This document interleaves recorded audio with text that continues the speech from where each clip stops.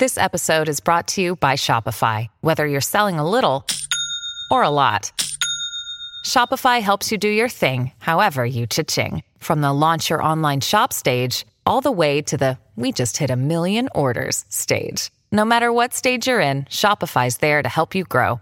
Sign up for a $1 per month trial period at shopify.com/special offer, all lowercase. That's shopify.com/special offer. We are a proud member of the 143 Podcast Network.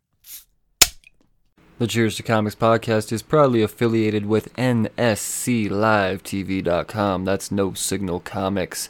NSCLiveTV.com. Find the Cheers to Comics podcast on channel 34 of NSCLiveTV.com. No Signal Comics. The best in auction action.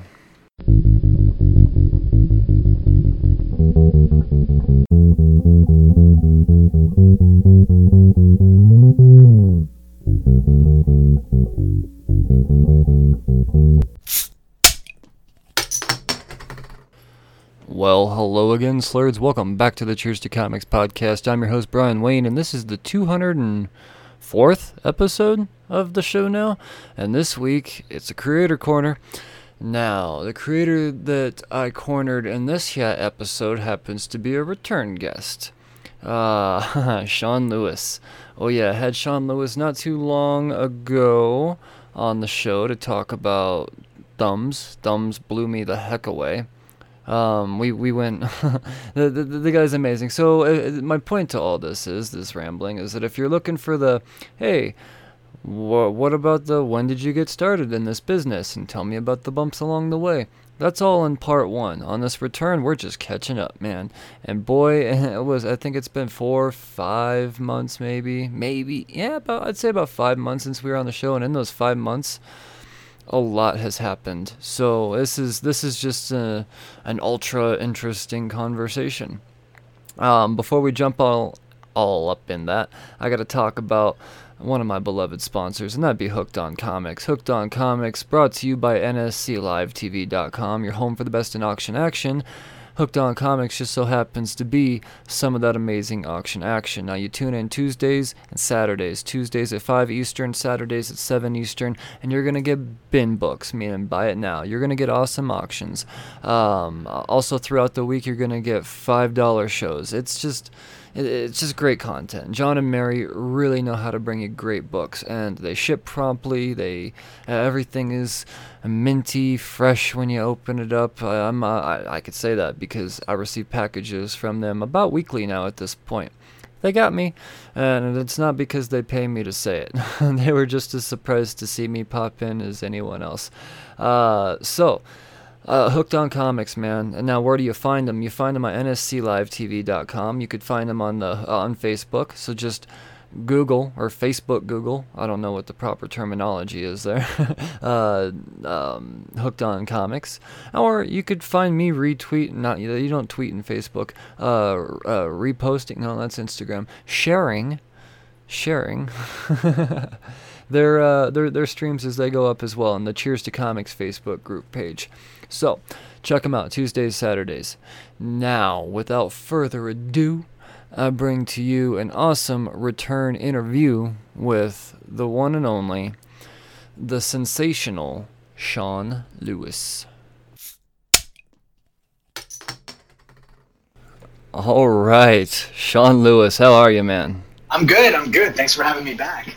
I'm so stoked to have you back. I lose track of time. It was a couple weeks before Thumbs hit in trade paperback that we had you on. And I don't remember how long ago that was. At this point, it seems like decades, but it could have just been 4 months, 5 months, something like that. Yeah, it would have been January. It would have been like last week of January. Oh, okay, yeah. So right around that time, about 5 months then. Yeah. Feels like so much longer. Yeah, well, a lot's happened. It's so crazy. It's a whole new world now, kind of like Thumbs was predicting in some way, but just not to the same extreme extent, but at the same time, yeah, there's definitely some future some future stuff happening here. This is crazy. It's funny. It's funny because I'm usually like super, super pessimistic, and with like one of my best friends at the beginning, like right around when you and I talked, he was like, "How are you guys doing?" And I'm like, I'm going to be really positive this year. This is going to be positive 2020. That's going to be my motto and my mantra. And then just like each week, I was like, "Man, this is really getting tested. This idea is really not going the way I thought it was." Oh, dude, I've said the word silver linings more time than I've said my name in 2020. Like I'm trying so hard to stay positive. It is a struggle for sure. But I'm glad to hear that though. I feel like that's the biggest fight at this point is just like, are people able to even keep a positive mindset? Yeah, well, because at this point you got to figure out what the hell to focus your positivity on, because there's so many things going on. And everything from, the obvious corona effect and how that is in some way, shape, or form slowly crippled or started to cripple the comic book industry, or at least the direct market as we know it. So, I mean, this is all just in a matter of a few weeks, to be honest. But yeah, what do we focus on? Do we focus on keeping the I mean, I don't know. I mean, I could just create an endless list of things to focus on. So, staying positive. Anybody that can do it right now, I commend you, because if there were ever a time to just break down and say, "Fuck it, this sucks," I mean, I can't think of a better time in my lifetime. It's definitely if you want to turn in the chips, this is definitely giving you enough reason for it. Yeah, no doubt, man. Well, personally, how has this affected you? I mean, we all know that the con circuit is essentially just closed down. Were you someone that really relied on the con circuit? I know it's mostly an artist thing as far as financially goes, but as far as writers go, that's where, magic is made, and, relationships are born and things like that with their peers. So is this something that, is I don't know, is it kicking your ass in that way?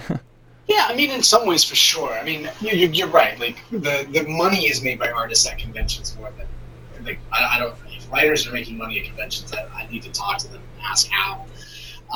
But yeah, in terms of like ongoing work, being able to get like FaceTime, so much is done by email that like, there's so many times that like you'll put a book out, and the first week of a book coming out can usually be pretty exciting, like. Because, everyone's excited. There's a lot of press. It's New Comic Book Day. Everyone's tweeting and showing pictures. And, like, every once in a while, an editor will reach out to you and be like, "Hey, I heard about your book today. I decided to pick it up on a lark. And we should talk about you doing something at our publisher," which is always, like, awesome. Like, the most exciting part of it. Like, I don't have to hustle for that. Like, but it always is intensified by going to the con, right? Because that's all done by email. So actually being able to sit down across another human being and be like, "Yeah, I'm Sean, I'm the guy who wrote it, and you were in such and such, the editor at this place, and like, what are you into?" So you can get to know who each other are as a person. I feel like that's where you really get to understand like what type of book works at a publisher that wouldn't work at other publishers, and also like those types of relationships where you're like, "Oh, as an editor, like you're somebody I would jam with. Like we can make something really cool," or vice versa. At times where you're like, "This is not gonna be good." I think you're great, but I don't think we're gonna know how to make a book together. So not having the con to be able to have that FaceTime it's hard. Yeah. It's definitely hard. It's so much harder to pick up vibes over email, man. I mean, that's because for all you know, someone else is dictating a message. I've just doing this podcast. I mean, a lot of times before I get the creators on the phone, I'm talking to assistants or publicists and stuff before I ever even get to talk to the creator. So, I mean, you don't know who's dictating these messages. I mean, you would like to think that, if you're trying to pitch an idea to a peer and a creator, they're not dictating your message away to someone else. You would like to hope, but, we all know that with and everything great, there's always a bunch of shitheads trying to mess things up. So yeah, I don't know. It's I feel really bad for all creators right now about the con circuit. And I'm a guy that I love shaking the hands of the people that make the things that I love. So as a fan, it sucks, but as someone that has kind of developed a relationship on a little bit different level than most people. I'll go ahead and say it. I'm privileged as a podcaster to develop these relationships. You should see my Skype contact list, dude. All the greatest creators. But it really hurts me to know the creators themselves, they don't always get the acknowledgement they deserve as well. That's the other thing is, fans coming up and saying, holy shit, I love this. Or you seeing that they have a stack of your books that they've spent their money on. Because you could shoot out, a tweet all day and stuff gets lost in the ether. Because, who knows what's being filtered out there. Even if you want to answer every single fan out there, that doesn't mean that Twitter's going to allow you to see every single comment coming your way. Right. So it's so different. So yeah, I feel for the creators. That's for sure, because it hurts on so many levels, whether it's financially, creatively, or just getting the acknowledgement that they deserve. Those cons are important, man. Yeah, I think also for indie creators, I don't know if fans would even realize this, but they should. Like, that person that you mentioned, right, that shows up with a stack of books. When you're doing indie books, the money is so variable. And the difference between having a hit book and a not hit book, like, sometimes those lines are pretty small. And it can be really demoralizing, right? Because how many books do you get the opportunity to put out a year? That having someone show up who really loves the work, honestly, if you've had a shit year, like you've had a book come out and it didn't do what you thought and the money has not been great, that can definitely be the thing that makes you go, no, I'm going to make another book. Like, there's people out there reading, like, I'm communicating with somebody. Because when it's not going well, you're like, am I just throwing this shit into a void? Right. Is it just like going off into nowhere and no one really cares? Or is it just collectors who are buying the first issue but they don't actually read it or like it? And when you meet people who are like, I love this book, are you making more? Or I bought everything that you've done, or are you going to collaborate with this person again?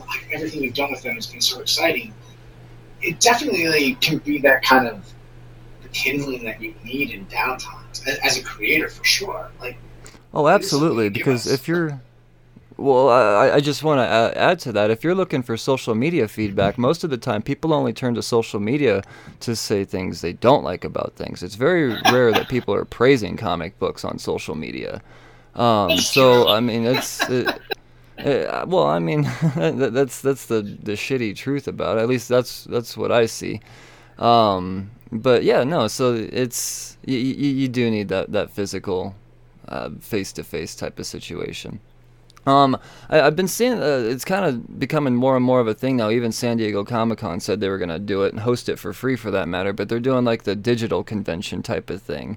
Is that anything that you've been trying to take on? Because you could still kind of create a dialogue within the, the chats and all that, depending on, the platform that you're on. But yeah, Ryland Grant, who writes Banjax and did Action Lab, he's a friend of mine. So he did a virtual con about a month ago, and he did it with me. Yeah, absolutely. So so I was part of his panel for that, and that was like really fun. So, so things like that have been like, there's been invitations that have come through from people for that, and I'm like, of course. Any chance you get to talk to fans is great, and also any chance you get to help out people that are passionate and putting on events that are tied to the industry, like, we're kind of all we have, I think that's a great point, because right now comic book stores are really all creators have, and absolutely. Those are, the knees are getting clubbed on comic book stores right now, so creators got to find different outlets, and with there not being physical conventions being a thing, at least for the remainder of this year, for the majority of most, cities. It's creators have no choice but to kind of venture out. But I'm finding that I don't get me wrong, I love shaking a hand of a creator and having them see face to face, like, dude, I love this stuff. I want you to sign all of these, blah blah blah. But I still found it to be just as awesome on both ends. Because like I said, I hosted one. I did a CyberCon with Ryland Grant and David Pepos, And I've seen, I've watched every other one that I've seen pop up, and I get a kick out of them. When I see one of those 48-hour conventions going on, I'm glued to my phone, because I mean, I don't know if it's just because I'm fiending for the convention type of interaction, or I'm actually attracted to this type of situation. So I am finding them to be successful for the most part. So I don't know if we're gonna. I hate using the phrase "new normal," but I don't know if this is going to be a new normal. But I don't know, man. This is, like I've been saying this whole time, is crazy shit right now. Lots changed. Well, I mean, I guess, I do hope in some ways. Like, I'm a big podcast fan, so I listen to a lot of everything. Because whenever I'm running or doing housework or anything, if I don't have my kid with me, I usually have headphones on. And one thing that's been exciting for me is just seeing how many creators that haven't normally done podcasts have started to do podcasts, like showing up as guests.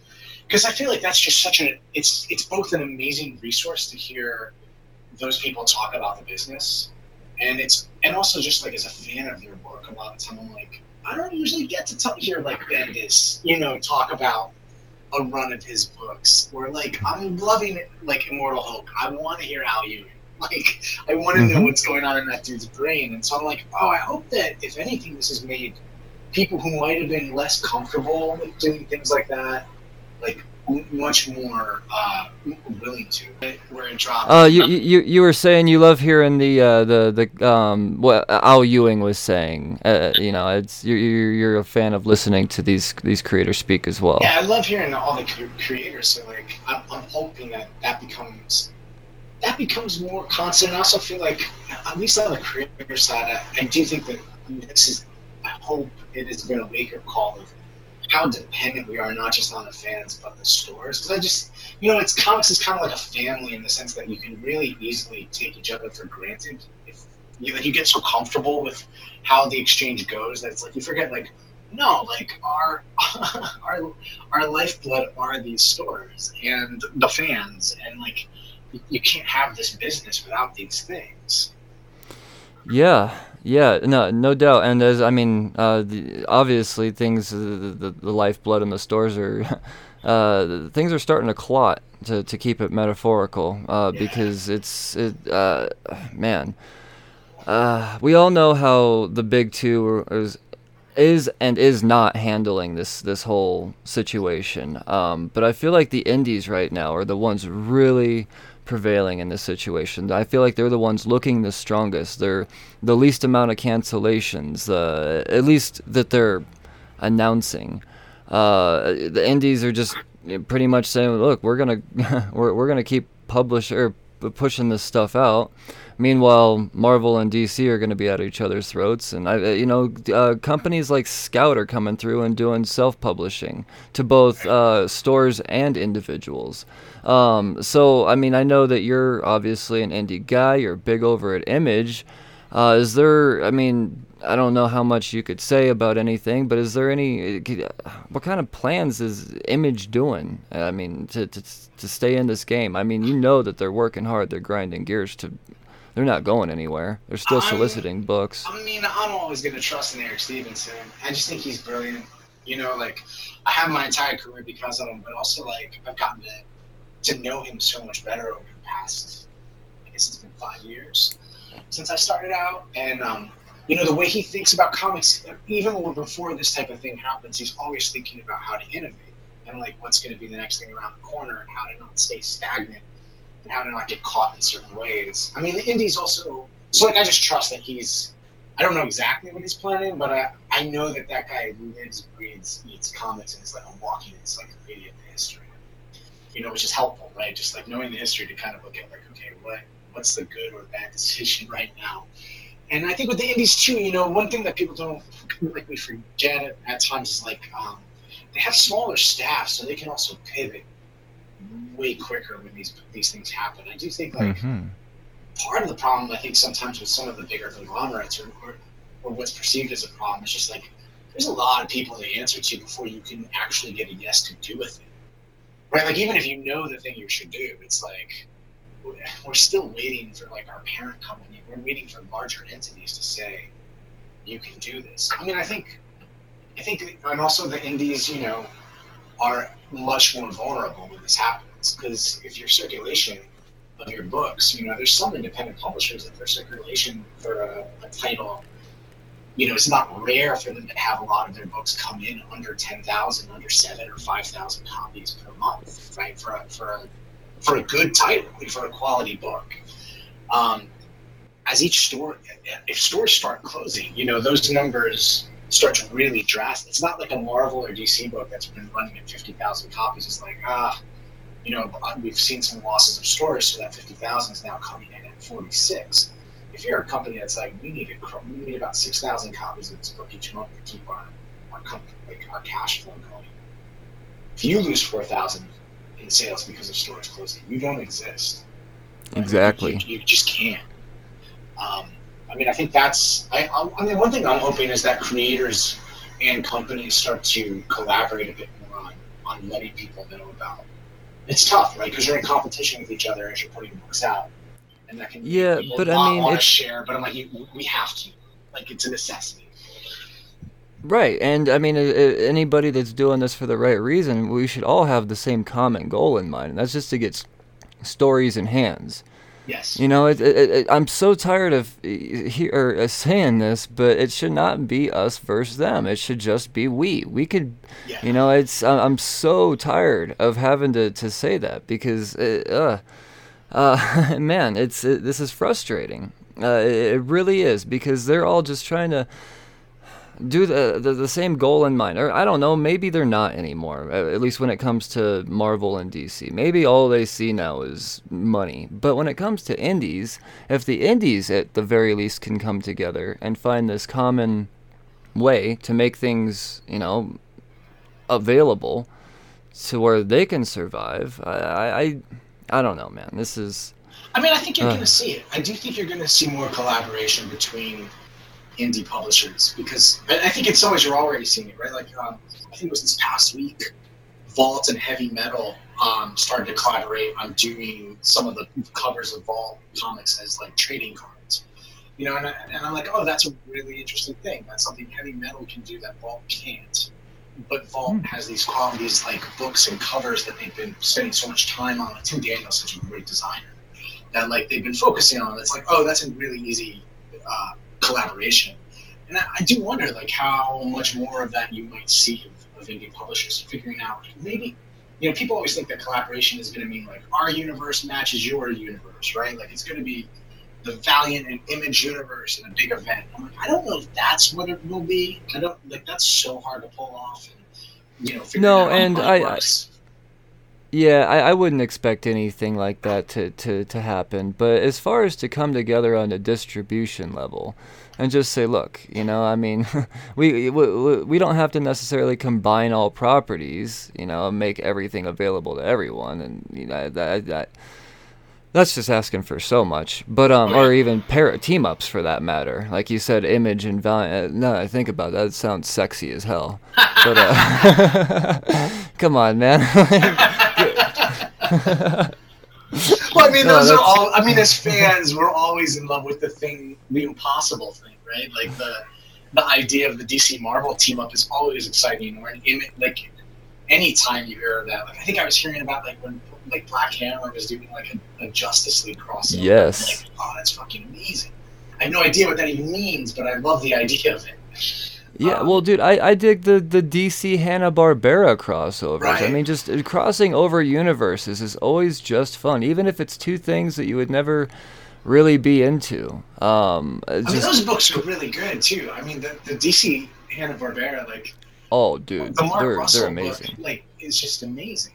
Yep. It's also great because it's allowed, in a way, it allows it takes some pressure off, I think, in that way, because it's like, well, we know this isn't a traditional Hanna-Barbera because of how it's being done. It's not a traditional DC, so we can kind of let it be the best version of what it just is, which is kind of what we're all really wanting.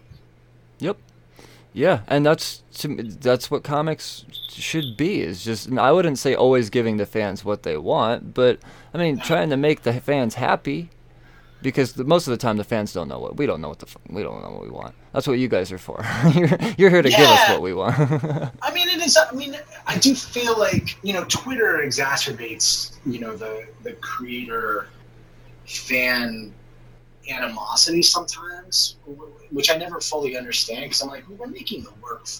Yes, I write a book for me, but if I really believe solely in that, I would never show it to anyone but myself.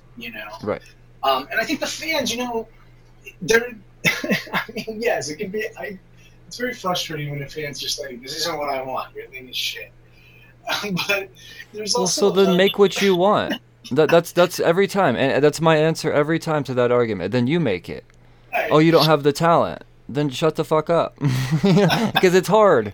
It's hard. It's not easy to do. I can't write. I've seriously, without exaggerating, I've read 2,000 comics in the last 18 months, and I still don't know how to write a fucking comic book. So I'm not sure that I do. Well, no, I could tell you on behalf of everybody that you do. You got it, man. I love Phil Hester, who's worked on Swamp Thing. He was a buddy out in Iowa, and he's been in the business forever, and I love him and I love his work so much. And I always appreciate he's always posting on Twitter like. He's like, I think today he was even talking about Scott McCloud's book. He's like, I want to make a book that's called How to Have a Career in Comics Without Having Ever Understood Them. I'm just like, I kind of get that. I get where you're coming from. But yeah, I mean, we're on the same page with that. It's just like, at the end, I think everybody just wants excitement and kind of joy. We all got into this because at some point comics surprised us in a way that other medium didn't. Right, that it was like I didn't know that a piece of paper could do this. Like I still love that about it. It's like just how a page turn, I can be like, holy shit, they did that. And I'm like, but I'm also part of it, right? I'm physically turning the pages, and so I mean, we're all just kind of still chasing that. Oh, and it's not like that's much of a chase these days. 'Cause last night I scared the shit out of my family turning the pages in Daredevil. I turned the pages in Daredevil, I was like, what the fuck? And they were like, oh my god, what's going on? I mean, I still get it. I get it all the time, actually. It's not like, oh, what's the one book this week that's going to get me excited out of the 15 that I picked up? No, man, this is, no. I think you're hitting on a bigger thing that it's like, there's so much amazing work right now, which is daunting because you're competing with so many great artists and great books, right? Like, I'm aware of that every time I'm putting something out. At the same time, it's frustrating because I'm like, I know for a fact that people don't realize what they're missing out if they're not reading comics right now. Mm-hmm. Now, like, there's just so many incredible books that I'm like, when people ask me for recommendations or like parents at like some of the dads and a couple of moms too at like my kids' preschool, and they find out I write comics, they're like, I read a couple I haven't in a long time. What can you recommend? And I'm like, I don't even know where to begin. Like you mean that came out this week, or do you mean all time? Like it's endless to tell you what's really good right now. Oh yeah, no, there's it takes me an hour to talk about 5 or 6 books that I like. I mean, when people ask me, do you have a recommendation? My brain goes into overload. Like I start shaking and smoking, and it's I have 1,000 recommendations. It's I don't know. It's good times to be a comic book fan right now. So that's why I scoff at anybody that's bitching on Twitter. I'm like, just pick up another one. You'll find one you like. You know, that's you don't need that's actually a good model of it. It's like I hadn't even thought about that. Is like people would get so into like you don't love the medium or you don't do this, but it's just it would be so easy to just say like go pick up another book. It almost makes me wonder. I'm like could you do exchanges? Like but that could get really abusive. That's where things get sour. Those exchanges. It's so toxic, man. It's hard. It really is a shame that my favorite form of entertainment is just so toxic. And it's all because of social media, really. If it really just came down to conventions, I'm sorry, a hater, there's very few haters out there, at least, we'll say that'll wait in line for an hour to say, I hate you. I would respect them so much. Honestly, if somebody waited an hour to talk to me and all they said was, I hate you, there's a level of me to be like, your commitment. Like, I know this emotion is true. Like I would really respect that in the way as opposed to online. But online does make everything so easy, and there is a level of attention to it that I think where people are excited. Like, yeah, talk some shit about this creator, and I got so many likes. I'm just like, I have a relative who I see occasionally who's a comic book fan. He'll always mention, like, did you see my tweet? I really called out such and such. And I'm like, why are you calling out anybody? And why is that what you're interested in? Like, why is that, like, the thing for you to do? Yeah. It's gut wrenching to see that's where the attention becomes focused on at that point. Absolutely. Let's talk positive, man. I mean, we're still not done catching up. Like I said, It's been an interesting last few months. Since we've last talked, I believe 2 of your properties have now been optioned or picked up. Am I correct on that? Both Coyotes and Thumbs are in development in some way, shape, or form. Or am I right on that? Did I read something wrong? Coyotes is in development. That's true. That's absolutely nice. True. So that's not even an option. I don't really understand why not. We're not about to talk about it, but we're right about to start to put together the creative team and that.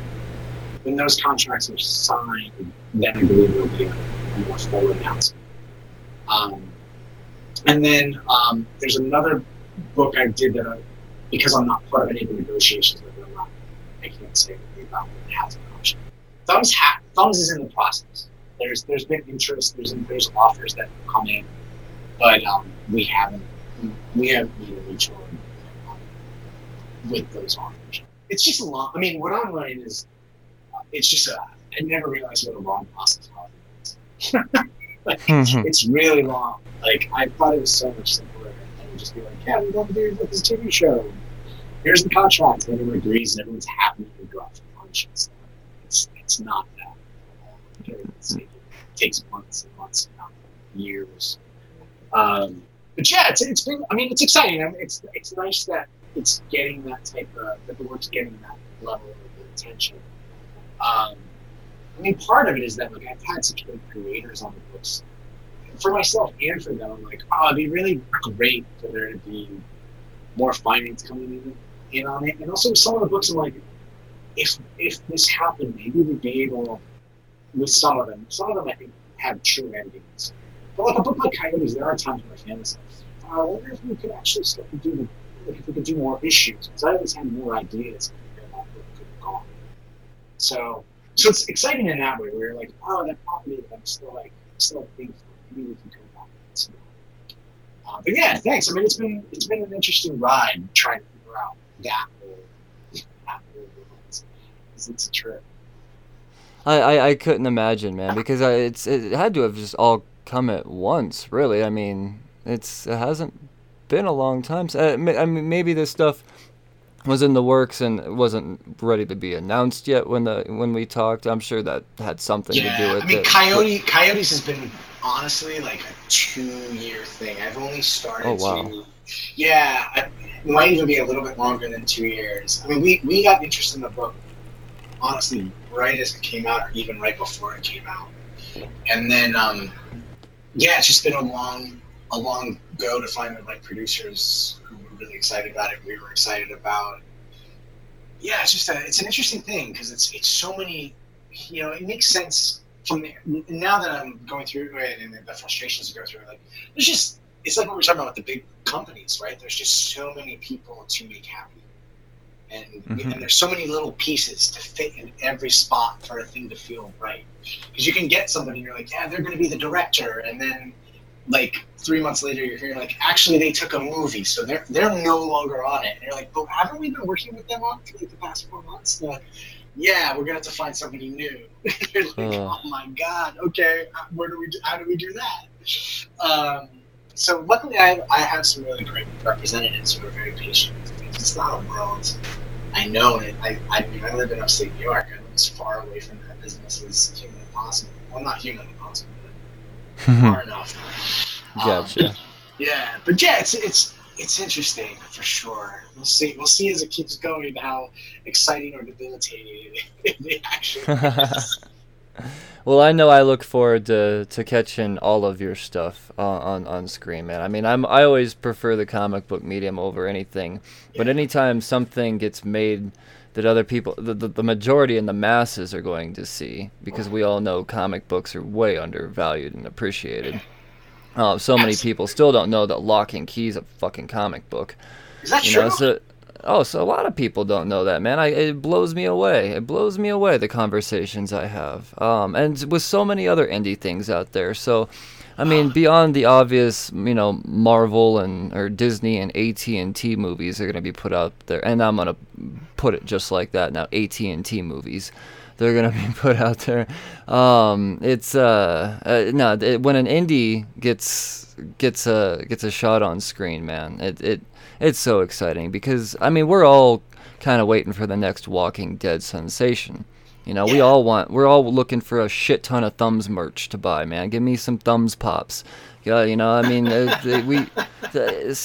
it's that's what it takes for things to really, creator to really, get what they deserve and it's sad that that's what it is. Yeah, I think it's also good to remember, because I think it's also something that the industry actively and actually needs, right? Like, whether people are fans of The Walking Dead or not, like, God, that helped the industry, right? Like, so many more people started going into stores and became readers because of that book and started looking for other books. That it's like, it's an interesting thing that's weird to me. Like, I wish that the Marvel movies, and I might be wrong, I don't know the numbers on it, but it doesn't feel like they've created, for the amount of books, for the amount of tickets they sell, it just doesn't feel like they've created that many new readers, at least at the brick and mortar store level, which I wish they did. No, I actually agree with you on that, because I'm somebody that, I work in my day job. I work in a comic book store, and I do it just so I can monitor this industry. That's how sick I am. I do it just so I can have a closer eye on how things are, what's being sold, what people are asking about, what's not being sold, things like that. I just like to have my finger on the pulse. So these you are 100% right. I think the only thing that spiked in sales is Black Panther. They announced a Black Widow movie. A Black Widow comic came out, and issue 1's still sitting on the new book rack. Marvel, they don't care about selling books. They really don't. They don't care about making movies to sell books, is what I mean to say. I got to clear that up. They create books to gain interest in movies more than anything, but it's so backwards, because I don't know. They're going to have to start incorporating characters that they have just developed recently, and because they kind of used up all the legacy characters. Right. They're going to have to start bringing in, Riri and all of these, the people that just being brought up. I give it 5 years before we see Cosmic Ghost Rider on the screen, just because they're going to need something. I think that's why so much is being produced through Marvel, is they're just trying to, they're playing the law of averages. If we put out 100 books a month, one of them's going to catch on fire, and hope, if we introduce 60 new characters a year, 2 of them are going to be worth the shit. And I mean, I'm not saying those are the real numbers, but I'm pretty sure that's just the odds that they're willing to play, because they have the money to do that. Right. Image can't do that. Boom, Dark Horse, they can't do that.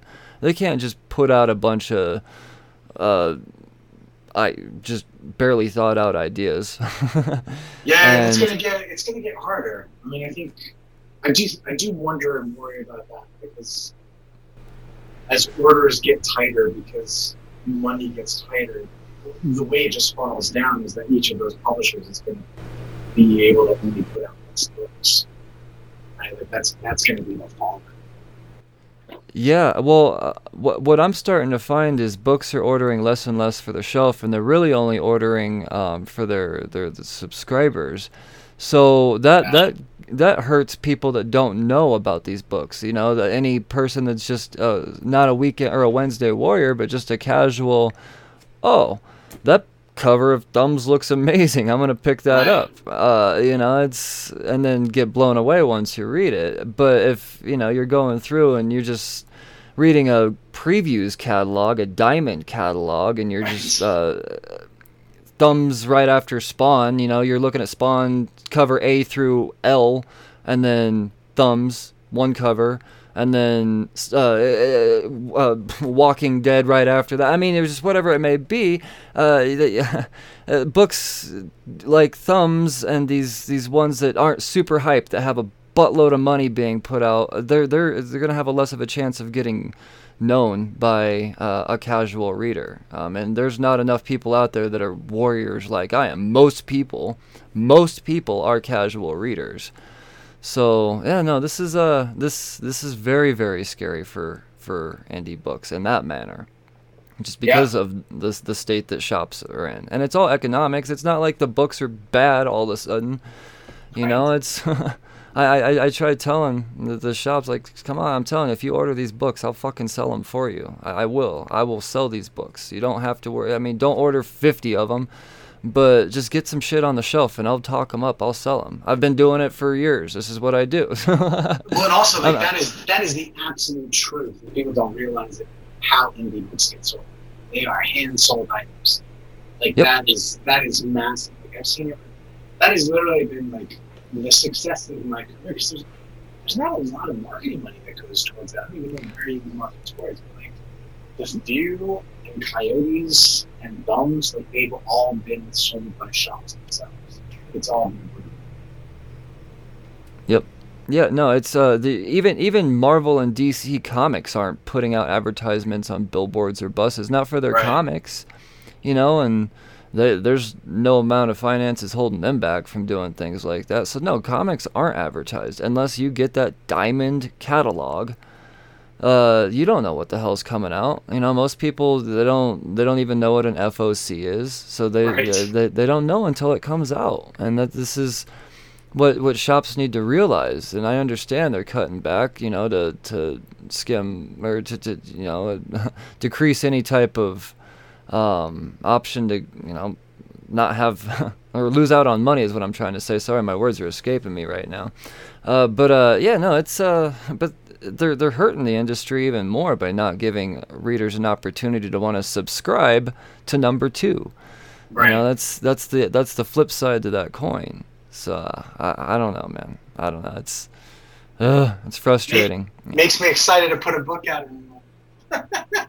Well, you know, let's talk about this book you got coming out, because dude, I don't. If they close every shop between now and the time this book comes out, like, I will do everything I can to. This book will be in my hands. I know how you deal with things when it comes to comics. I know how you write books. Bliss. I've got a trillion answers, or I have no answers. I got a trillion questions, but I'm not expecting a trillion answers because I don't want anything spoiled for me. Sure. So I'll let you go ahead and give the listeners the rundown on what this book is, because if I tried to talk with my stupid words, it's so I'm gonna. This is an opportunity for the creator himself to. Please tell the people what this book is.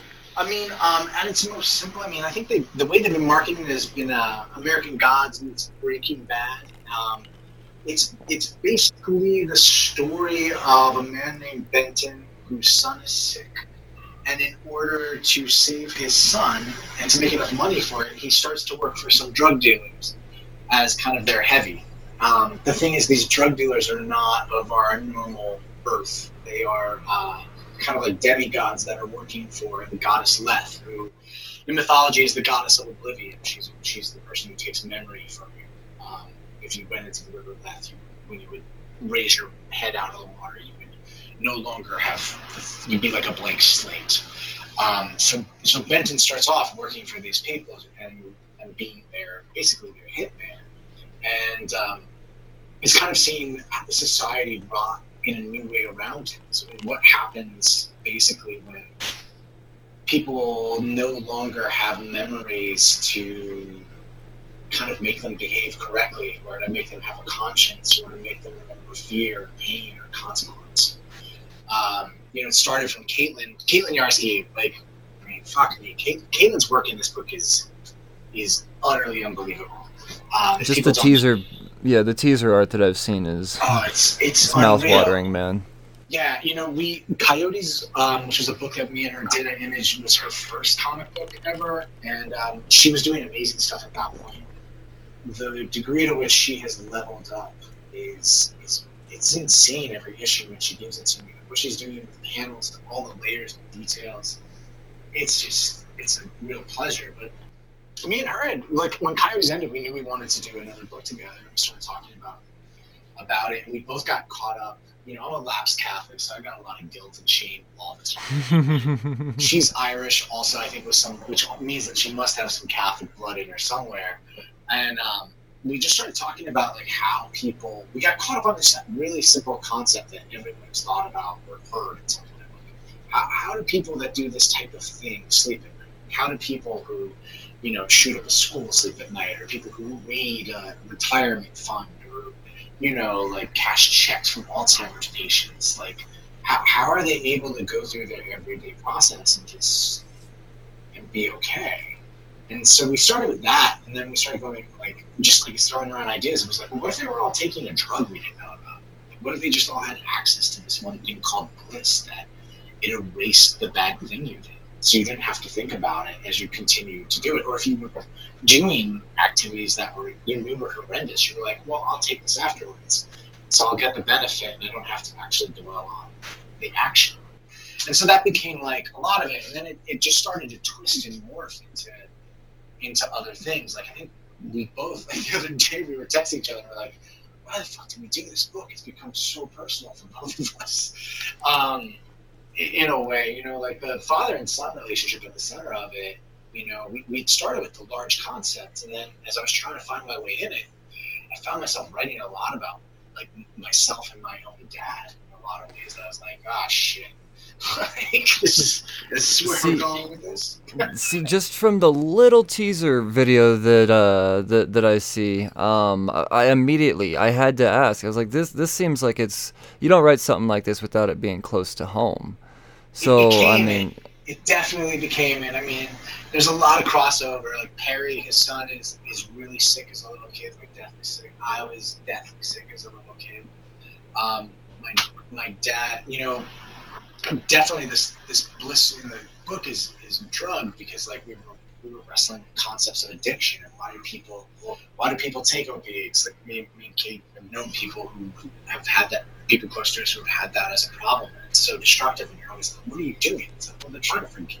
So in my case, it was definitely someone who was trying to forget something. My dad was an addict, and that was very much him.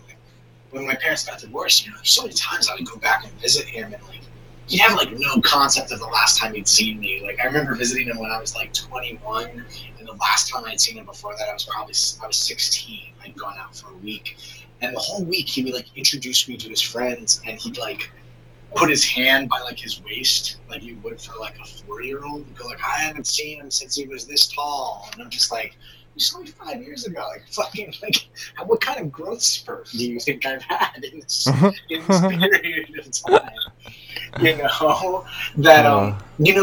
That stuff started to play into it, because I think I was talking about this with somebody the other day. Is they were asking, I'm a big believer in redemption. It's redemption. How are we good? How do we be the best people?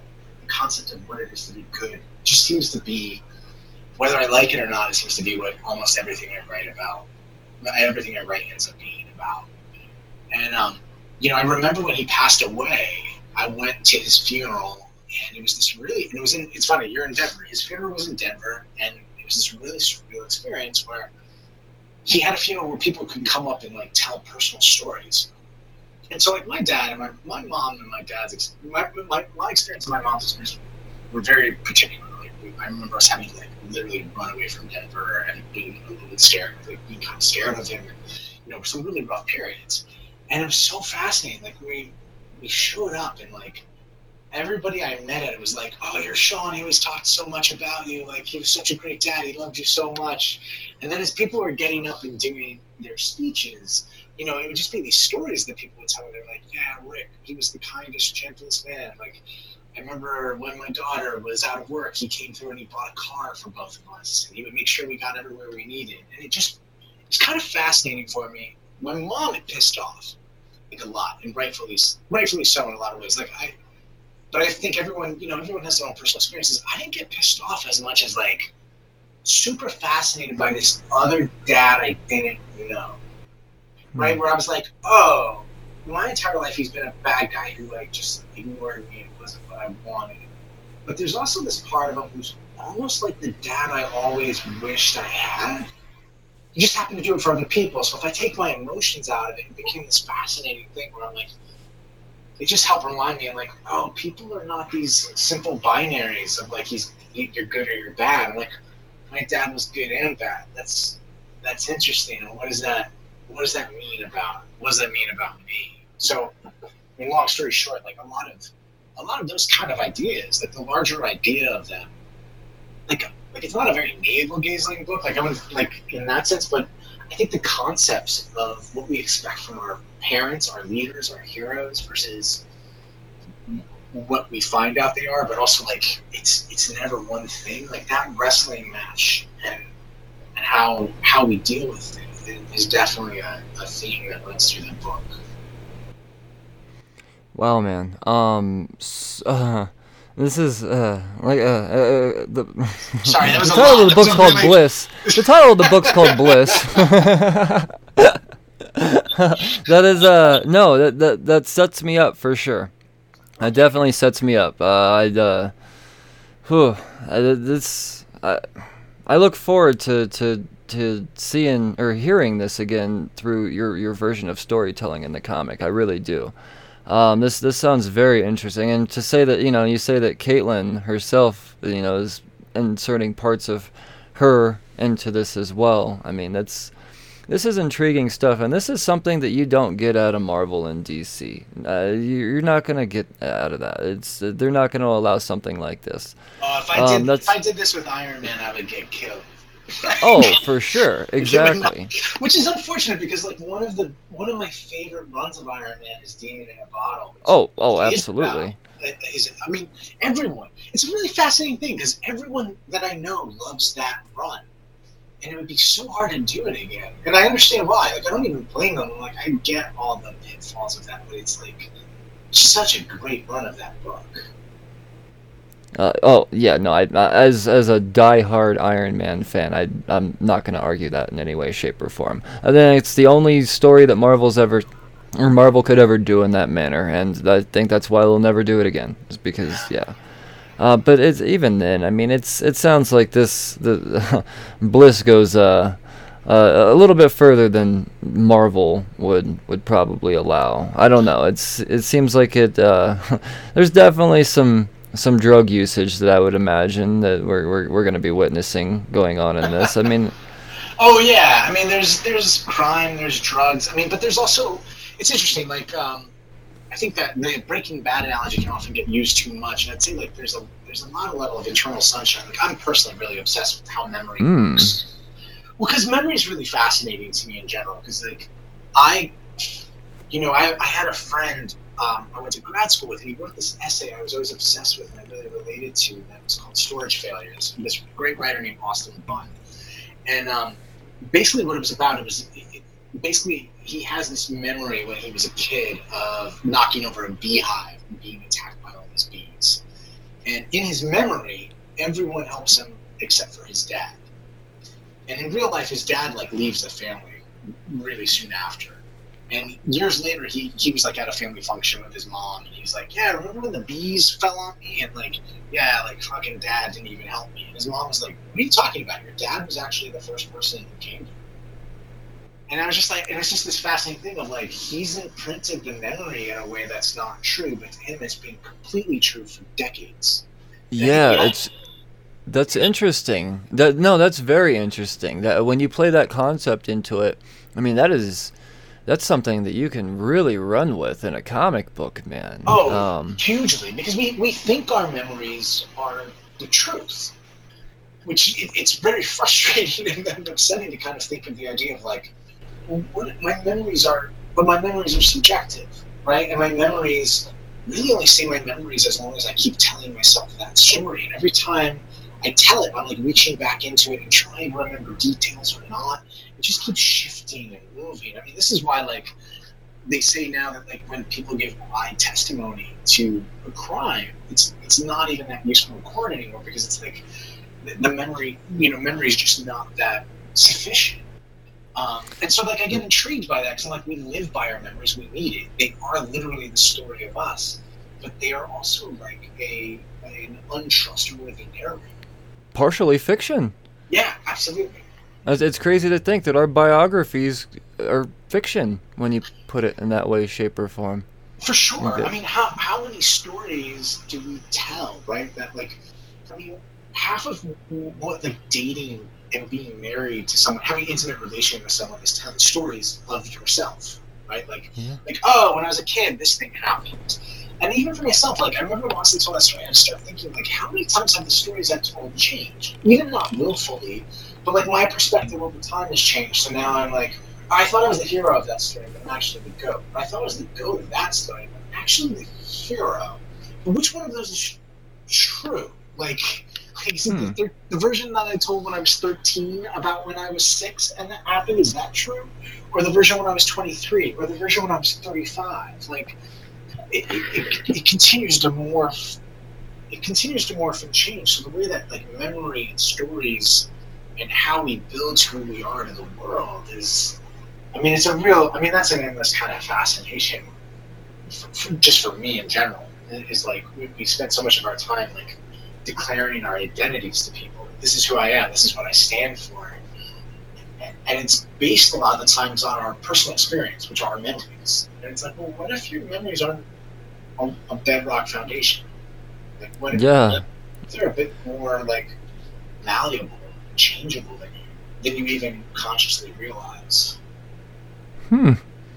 This should get everyone to go out and buy the book. No, definitely. I mean, shit, I'm gonna buy 2 now. No, this is. I wasn't expecting all of this. I'm not gonna lie, Sean. When I was reading about this, I thought that this was going to be some. All right, when you say American Gods meets Breaking Bad is how it was described, I expected a whole lot of drug use with some wizards involved, and that's from what you've described to me. That's not far off. I mean, I guess I think about those things more simply. Like, in the sense of Breaking Bad, it has a level of noir, right? Like, there's crime, there's shadows, there is double lives, there is drugs and there is drug use, but I don't even think it'll come across. I mean, it's not going to be like Requiem of a Dream, because the way the drug operates is. Oh, yeah.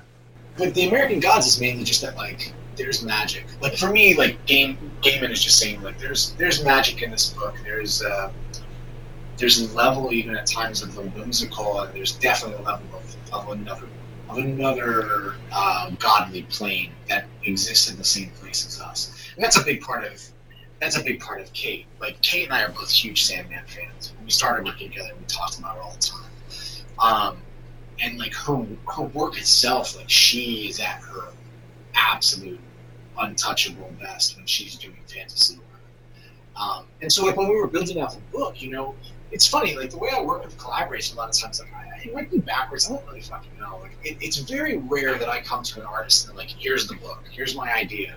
A lot of times, like, I've seen some of their art and I'm like, hey, what do you want to draw? Like, what do you think would be really cool to draw? And so, like, with this book, even after having done Coyotes, I asked Kate, what do you want to draw? And she was like, I want to have some gods. I was like, okay. She was like, nice. I'm really into drawing, like, animal gods, like turtle gods and, like, hog gods. And I was like, okay, man, I'll figure out how that comes. Like, I'll figure out how that plays in this idea.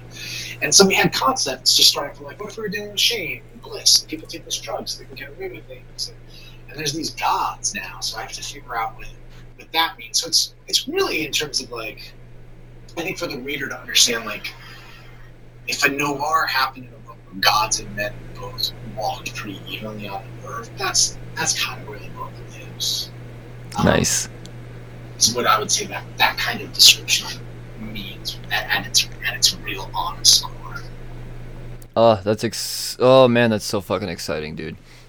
So when's the book available? I know that the FOC is coming up soon as we record this podcast. Yeah, but the actual date, what is it? The book comes out July 22nd. All right, July 22nd. And as we talked about earlier, you might not get it if you don't order it on the final order cutoff. So what was the FOC date on that one? It's next week, right? Yeah, next week it would be the. Yeah. It would have to be. I'm always bad with this. I thought it was the 29th, but I think it's the 22nd. Yeah, I 22nd, 23rd, something like that. Basically, yeah. Like, just mention it to your store anytime between now and the 22nd. Oh yeah, I'm gonna make sure that this book is available on the shelf for people to pick up, because I proved them wrong with Thumbs last time, because it really was. I had to be like, I'm telling you, order this book, I'll sell it. Well, now there's no more Thumbs in the store, so I appreciate it. It does make all the difference. I don't think. I mean, that's also what I mean. Like, that's a huge thank you from me, and also to all the creators, because we know we should. If you don't know, and you're an indie creator, like your book is sold solely by people like yourself. Like, it's not ads that are selling it. It's literally someone in the shop has read the book when it came in that week. It's like, this one's cool. You should check this thing out. Makes a huge difference. Yeah. I actually think that I could say that in my time in comic book retail, my greatest accomplishment was an interaction with Thumbs. And I'm not just saying that. I really mean that. A guy came in and said, I'm looking for something different that I've never read before, both visually and story-wise. And I showed him Thumbs 1, and I said, go out and here, you get this. At that point, they were up to issue 3. Gotcha. And he went out to his car and read it, and he came back and said, please tell me you have 2 and 3. And I sold him the last. Yeah, oh, dude, it was. It just goes to show. I mean, it's. I have faith in my taste. I know I'm not going to push a shitty comic book. I'm really not. So I know that Thumbs is different. And as soon as he said, I'm looking for something different that I've never read or seen before, Hayden Sherman's art and just how deep Thumbs is as a story, I mean, hooked. So if you have just the slightest bit of flair on Bliss that you did on Thumbs or Coyotes, dude, you're golden, man. You're golden. We just got to make sure that people order this book and it's available, because it is going to sell out. I have no doubts about it. I really don't. This sounds amazing. It sounds absolutely amazing. And your resume has been built now. Now I could say, well, it's Sean Lewis. It's. I congratulate you for one. You've had an awesome career, and just in the last 5 months or so that we've spoken, major things have happened, or at least been announced, and I'm super stoked for Bliss. Now this is going 8 issues, right? Is that what I see it slated for? 8 issues. Yeah. Cool. All right, so this one's a little bit longer than Thumbs. Thumbs is only 4, so. I really want that out of the books more and more going forward. I mean, Thumbs was a little bit of a different experience because we were doing basically like 54, 60 pages an issue, which everyone was just like, you're out of your fucking mind doing this with single issues. But I don't know. It's hard for me not to think about like what the experience of the reader is and how long you want to be in a world and what it feels like to pick. Literally what it feels like to pick a book. Like that. I think that should be part of our consideration, which is hard when margins get smaller and smaller. It becomes like, let's print on shittier paper and give a worse cover, and I'm just like, that doesn't end up working in the long run. Like, in the long run, the fans just go like, yeah, I liked it, and then you completely like shat on me, basically. So I'm not following that anymore. Yeah. Oh man. Well, like I said, Sean, this is this book is it's gonna be fire, as the kids say. They're I'm gonna sell the shit out of this book because I know it's gonna be good, and I may be saying that preemptively because I haven't read it yet. But I mean, at this point, your resume speaks for itself. Movie studios are after you; they want to adapt your stuff.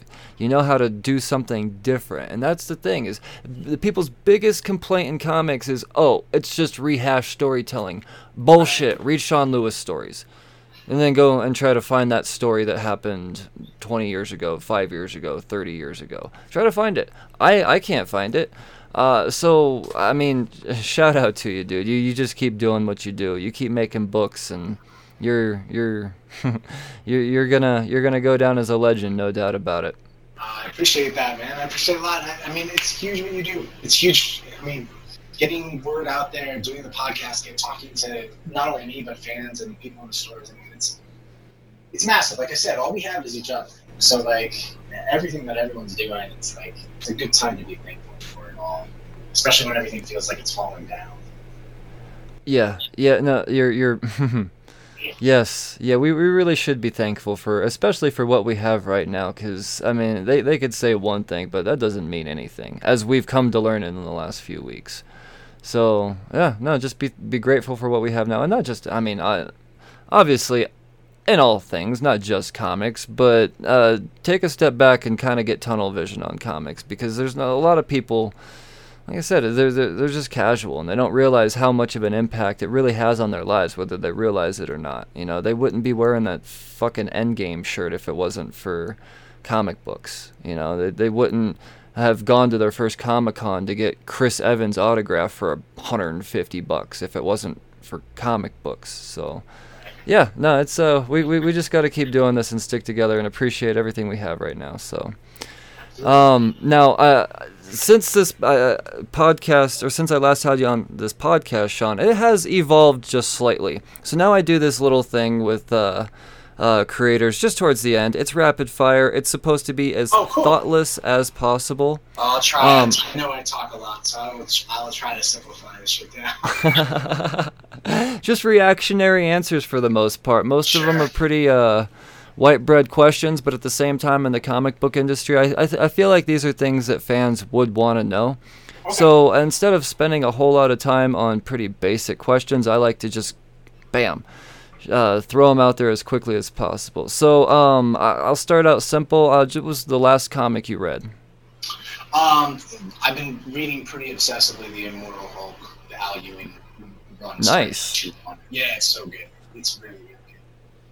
Yeah, it's why not? I mean, it's a great series. It's definitely on my pull list. I've been subscribed to all 30 some issues now. Yeah. They just said that it was kind of blatantly, or not blatantly, like the opposite of blatantly, subtly announced that Ewing was going to end it at 50, or at least his run at 50, right, and then go over and do She-Hulk.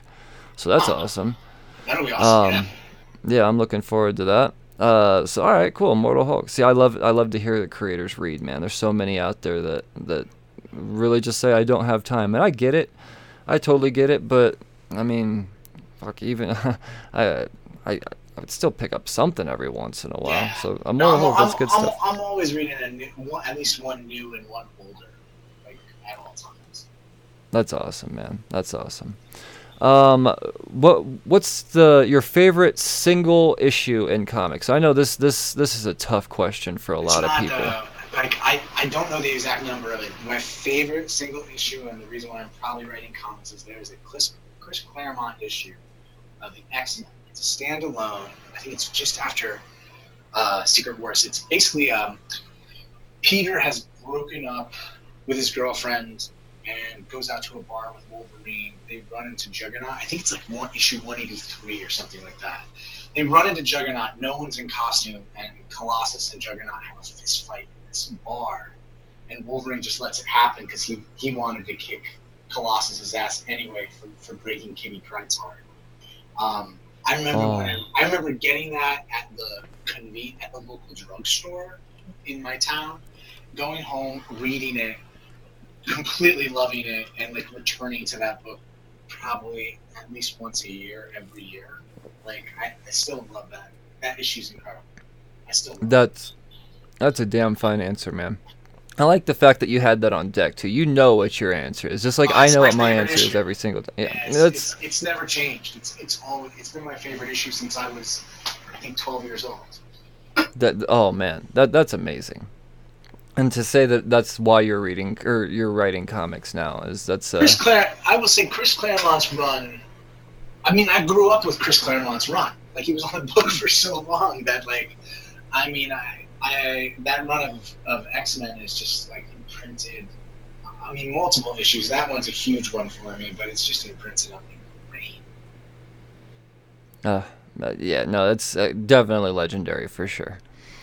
I like that answer. I like the fact that you could even say why.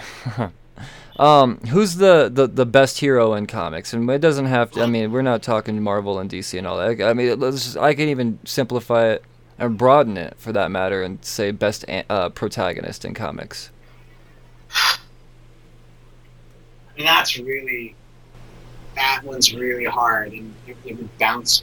I mean, my answer would change so much on different days. I know this is rapid fire, so who's the best? For me, it's a real battle between, especially in these times, I feel like it's a real battle between Spider-Man and Superman.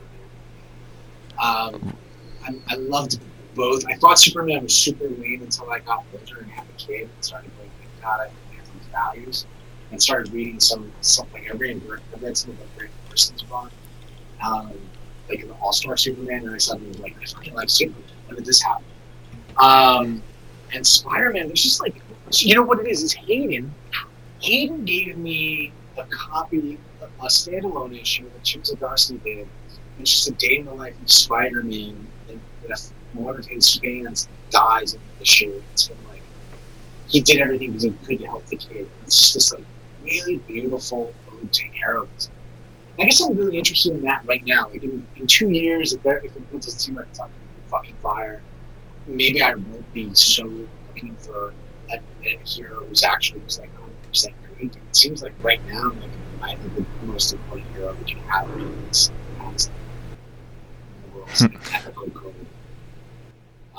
So yeah, that's where it is right now. No, I get it. I mean, something like that, an answer. I mean, yeah, that's like I said. They seem like pretty straightforward questions, but they could be tough to answer because, yeah. But no, I fully agree. I mean, I wouldn't argue those in any way, shape, or form, especially right now. Yeah, I mean, if you asked me 5 years ago, Booster Gold would have been in the conversation. Hey, like, dude, and I would have accepted the shit out of that answer too. I will always say, like, I absolutely love Booster Gold immensely. I love the old Booster Gold. I just love the whole idea of like this hero who's stole a ship from a museum and goes back in time. Unfortunately, I'm like, I feel like I'm living with Booster Gold right now in different ways. So I don't want him to be the hero right now, but that's why I just need like a different time. I would totally be like, he's who I think about. Yeah, Spidey and Super would be welcome. Right on. Acceptable answers. Fine answers. What about antagonists, man? What about villains? Who's the best villain in comics? You know, I always loved Doom. I always loved Dr. Doom. He's definitely. I mean, in I think everybody's top three. Everybody's top three. I mean, he's got a cool background. He's got the coolest fucking costume. You know, I had an uncle who lived with me when Secret Wars was happening, and like the power that he would take on and how powerful Doom really was something that I just thought was like. I just always like looked at that mask and was like, who the fuck is this? Like, yep. You know, like he's just. Yeah, he's awesome. I love Doom. I think Doom's incredible. There's something about a great character design, man. It's he's got a fucking castle. Dude, he's got a country. Yeah, right, exactly. That's gangster. Oh, that's so true. Oh shit.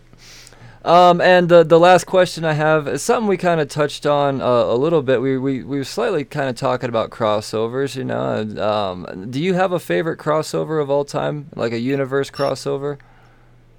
With a different universe, or just with like an event? Oh, any crossover.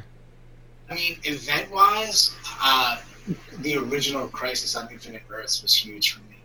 I mean, a lot of my answers are coming from when I was a kid, like books that I read that just like so fucking blew my mind. And Crisis was the first time I think it was the first time where I was really seeing death in a large scale, and in a way that I was being empathetic to. Like, that's some shit that I think in like schools we could use more of. Like, I just remember being a kid. Like, I don't know that I really seen. If I had, I might have seen characters die in books before Crisis, but I definitely didn't see like entireties of them and like the real feeling of loss page by page. Where I was pretty young when I read that book, and I just remember being like turning page by page and going like, everyone's fucking dying. like entire worlds were being destroyed by this guy, and everyone's so sad. And then like how powerful that made the victory over the Anti-Monitor, that I was just like, that one still sticks out in my brain as like just such an amazing event. Also, like, the art is fucking incredible, and Marvel it's great. Like, I mean, there's just so many people involved with it where it's just like, of course it's great. Like, everyone's working on it. It's like a pinnacle art. I love that. To say that, you know, your answers go all the way back from the comics you were reading as a kid. People change their favorite colors twice a year. To have those books stick with you for that long, and then to the point where they're influencing a career that you have in the same medium now, like that's solid stuff, man. I mean, that's stuff that you can't argue. You can't argue the power of comics after hearing that story. You just can't. Most people. I remember way more about each of those comics than probably any movie I've ever seen, and I love movies. I'm a huge movie buff.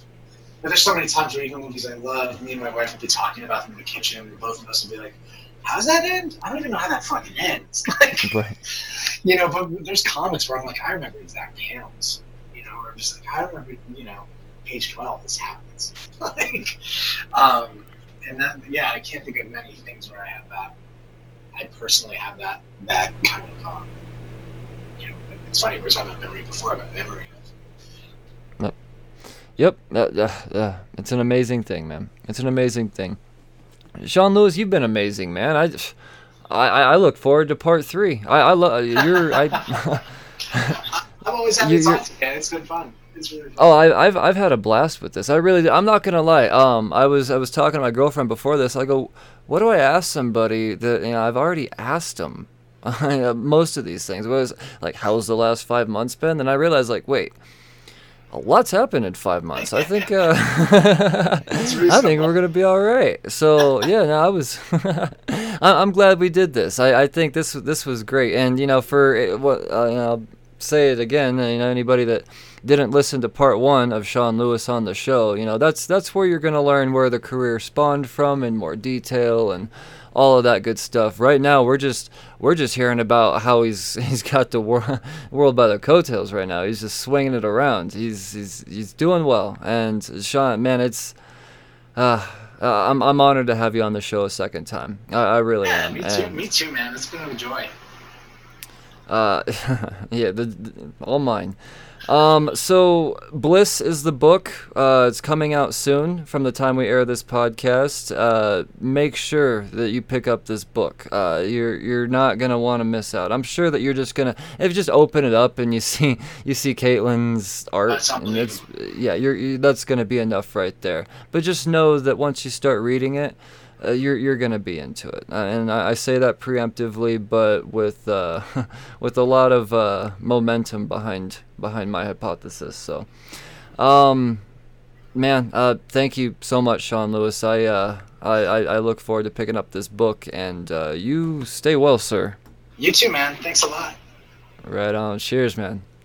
Take care. All right, slurs, there you have it. Another creator has been cornered on the Cheers to Comics podcast. Sean Lewis is still just as swell as a guy as he was just a few months ago. As a matter of fact, he may even be more swole. Is that how that works? I don't know. I know there's some audio issues kind of throughout there as far as the connectivity goes. Gotta love internet conversations and Skype and Zoom and whatnot, but no, not really. But I did my best, and I'm pretty sure you're able to get out 99% of what was said there. But I really do hope you hung on to every single word, because I know I did. Sean, he's an awesome guy to listen to talk just as much as his comics are to read. So, yeah, that does that. I got to do a little bit of plug-in here. I do auctions as well now. Cheers to Comics is now part of the NSC Live TV auction action.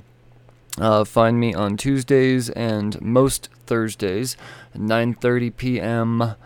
I'm sorry, did I say Tuesdays? I mean Mondays. Mondays and most Thursdays at, I don't even know what time I go on, 9:30 Mountain Time.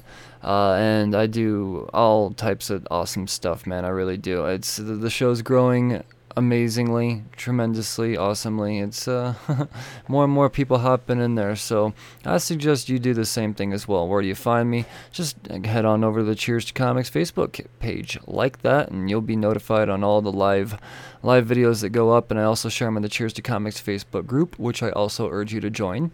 There I create awesome group discussions that I further discuss by myself, but to you guys on the podcast at certain times whenever I just so happen to pick and choose those conversations to be deserving of that time. So it's all random as shit, so you never know. Also, leave reviews. I'll read your reviews randomly as shit as well. 5-star reviews are greatly helpful as far as helping this podcast grow. So anywhere you could do it, Apple, Podchaser, anywhere you can rate a podcast, just leave that 5-star review, and then tag me and let me know you did it, and I'll make sure it's read, because I don't always go back and read and update it. Sometimes I'll go a month without looking at them, so yeah, let me know you did it, and it may just prompt me to shout your name out on the podcast. Also, patreon.com/cheers to comics. Join the Slurred Army officially for as little as $1 a month. I put up Creator Corner episodes early, often, with all ads as well. And eventually, when I find there to be an 8th day in the week, I will get up those old buried first 18, 19 episodes that aren't available to the public. So if you want to listen to me make a complete fool of myself, and even go back in the day when I had a co-host. Imagine me with a co-host. Yeah, patreon.com. And I tell you what, the next, give me a couple more patrons, and I will put up 5 episodes. Oh yeah. Which 5? I don't know. It's going to be random. But I'm going to put up 5 episodes that have been vaulted and buried. I may just unbury them and unlock the vault and see what happens. So show me some Patreon love. Patreon.com/cheers to comics. I hope you have enjoyed this interview with Sean Lewis. Please go out and pick up Bliss. I know at this point in time, as this episode releases, is technically the final order cutoff date for Bliss. But if you can, put it on your pull list. Maybe shops have ordered extra and you could still reserve yourself a copy. So get in on this book. I know I'm pumped for it. So yeah, y'all slurs, read responsibly. Cheers, fuckers.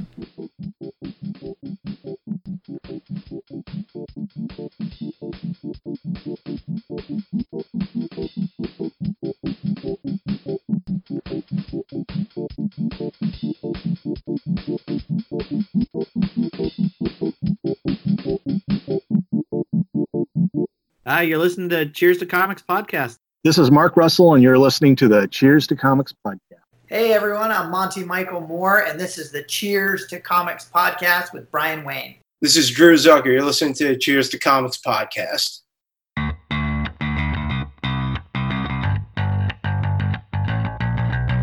Hey, this is Liz. Hey, this is Heather. And we are Nerdy Bitches Podcast, a show where 2 geeky ladies podcast their way through pop culture. From movies and TV to our regular book club and everything in between, we bring you our favorite fandoms with a feminine eye. We are talking Star Wars, Star Trek, DC, Marvel, comic books, and anime. And don't forget sci-fi, fantasy, action movies, video games, D&D, board games, and so much more. Be sure to check us out on Apple Podcast, Google Play, Stitcher, Podbean, or wherever you find awesome podcasts. You can also find us hanging out on Twitter, Facebook, Instagram, Pinterest, and at nerdybitches.com. See you soon. Hey, what's up, everybody? This is Joey Galvez. I want to tell you guys a little bit about the Department of Metahuman Affairs. This one is a story about a team led by a retired sidekick, 2 felons, a failed actor from Broadway, and a reprogrammed cyborg. But their first mission is to stop the criminals who have robbed a bank, and they will have to set the world at ease. You're going to get 180 pages of entertainment, action-packed awesomeness right here in the first 6 issues in a collected hardcover volume 1. All you got to do is head on over to Kickstarter.com and type in the Department of Metahuman Affairs or DMA and check it out right now.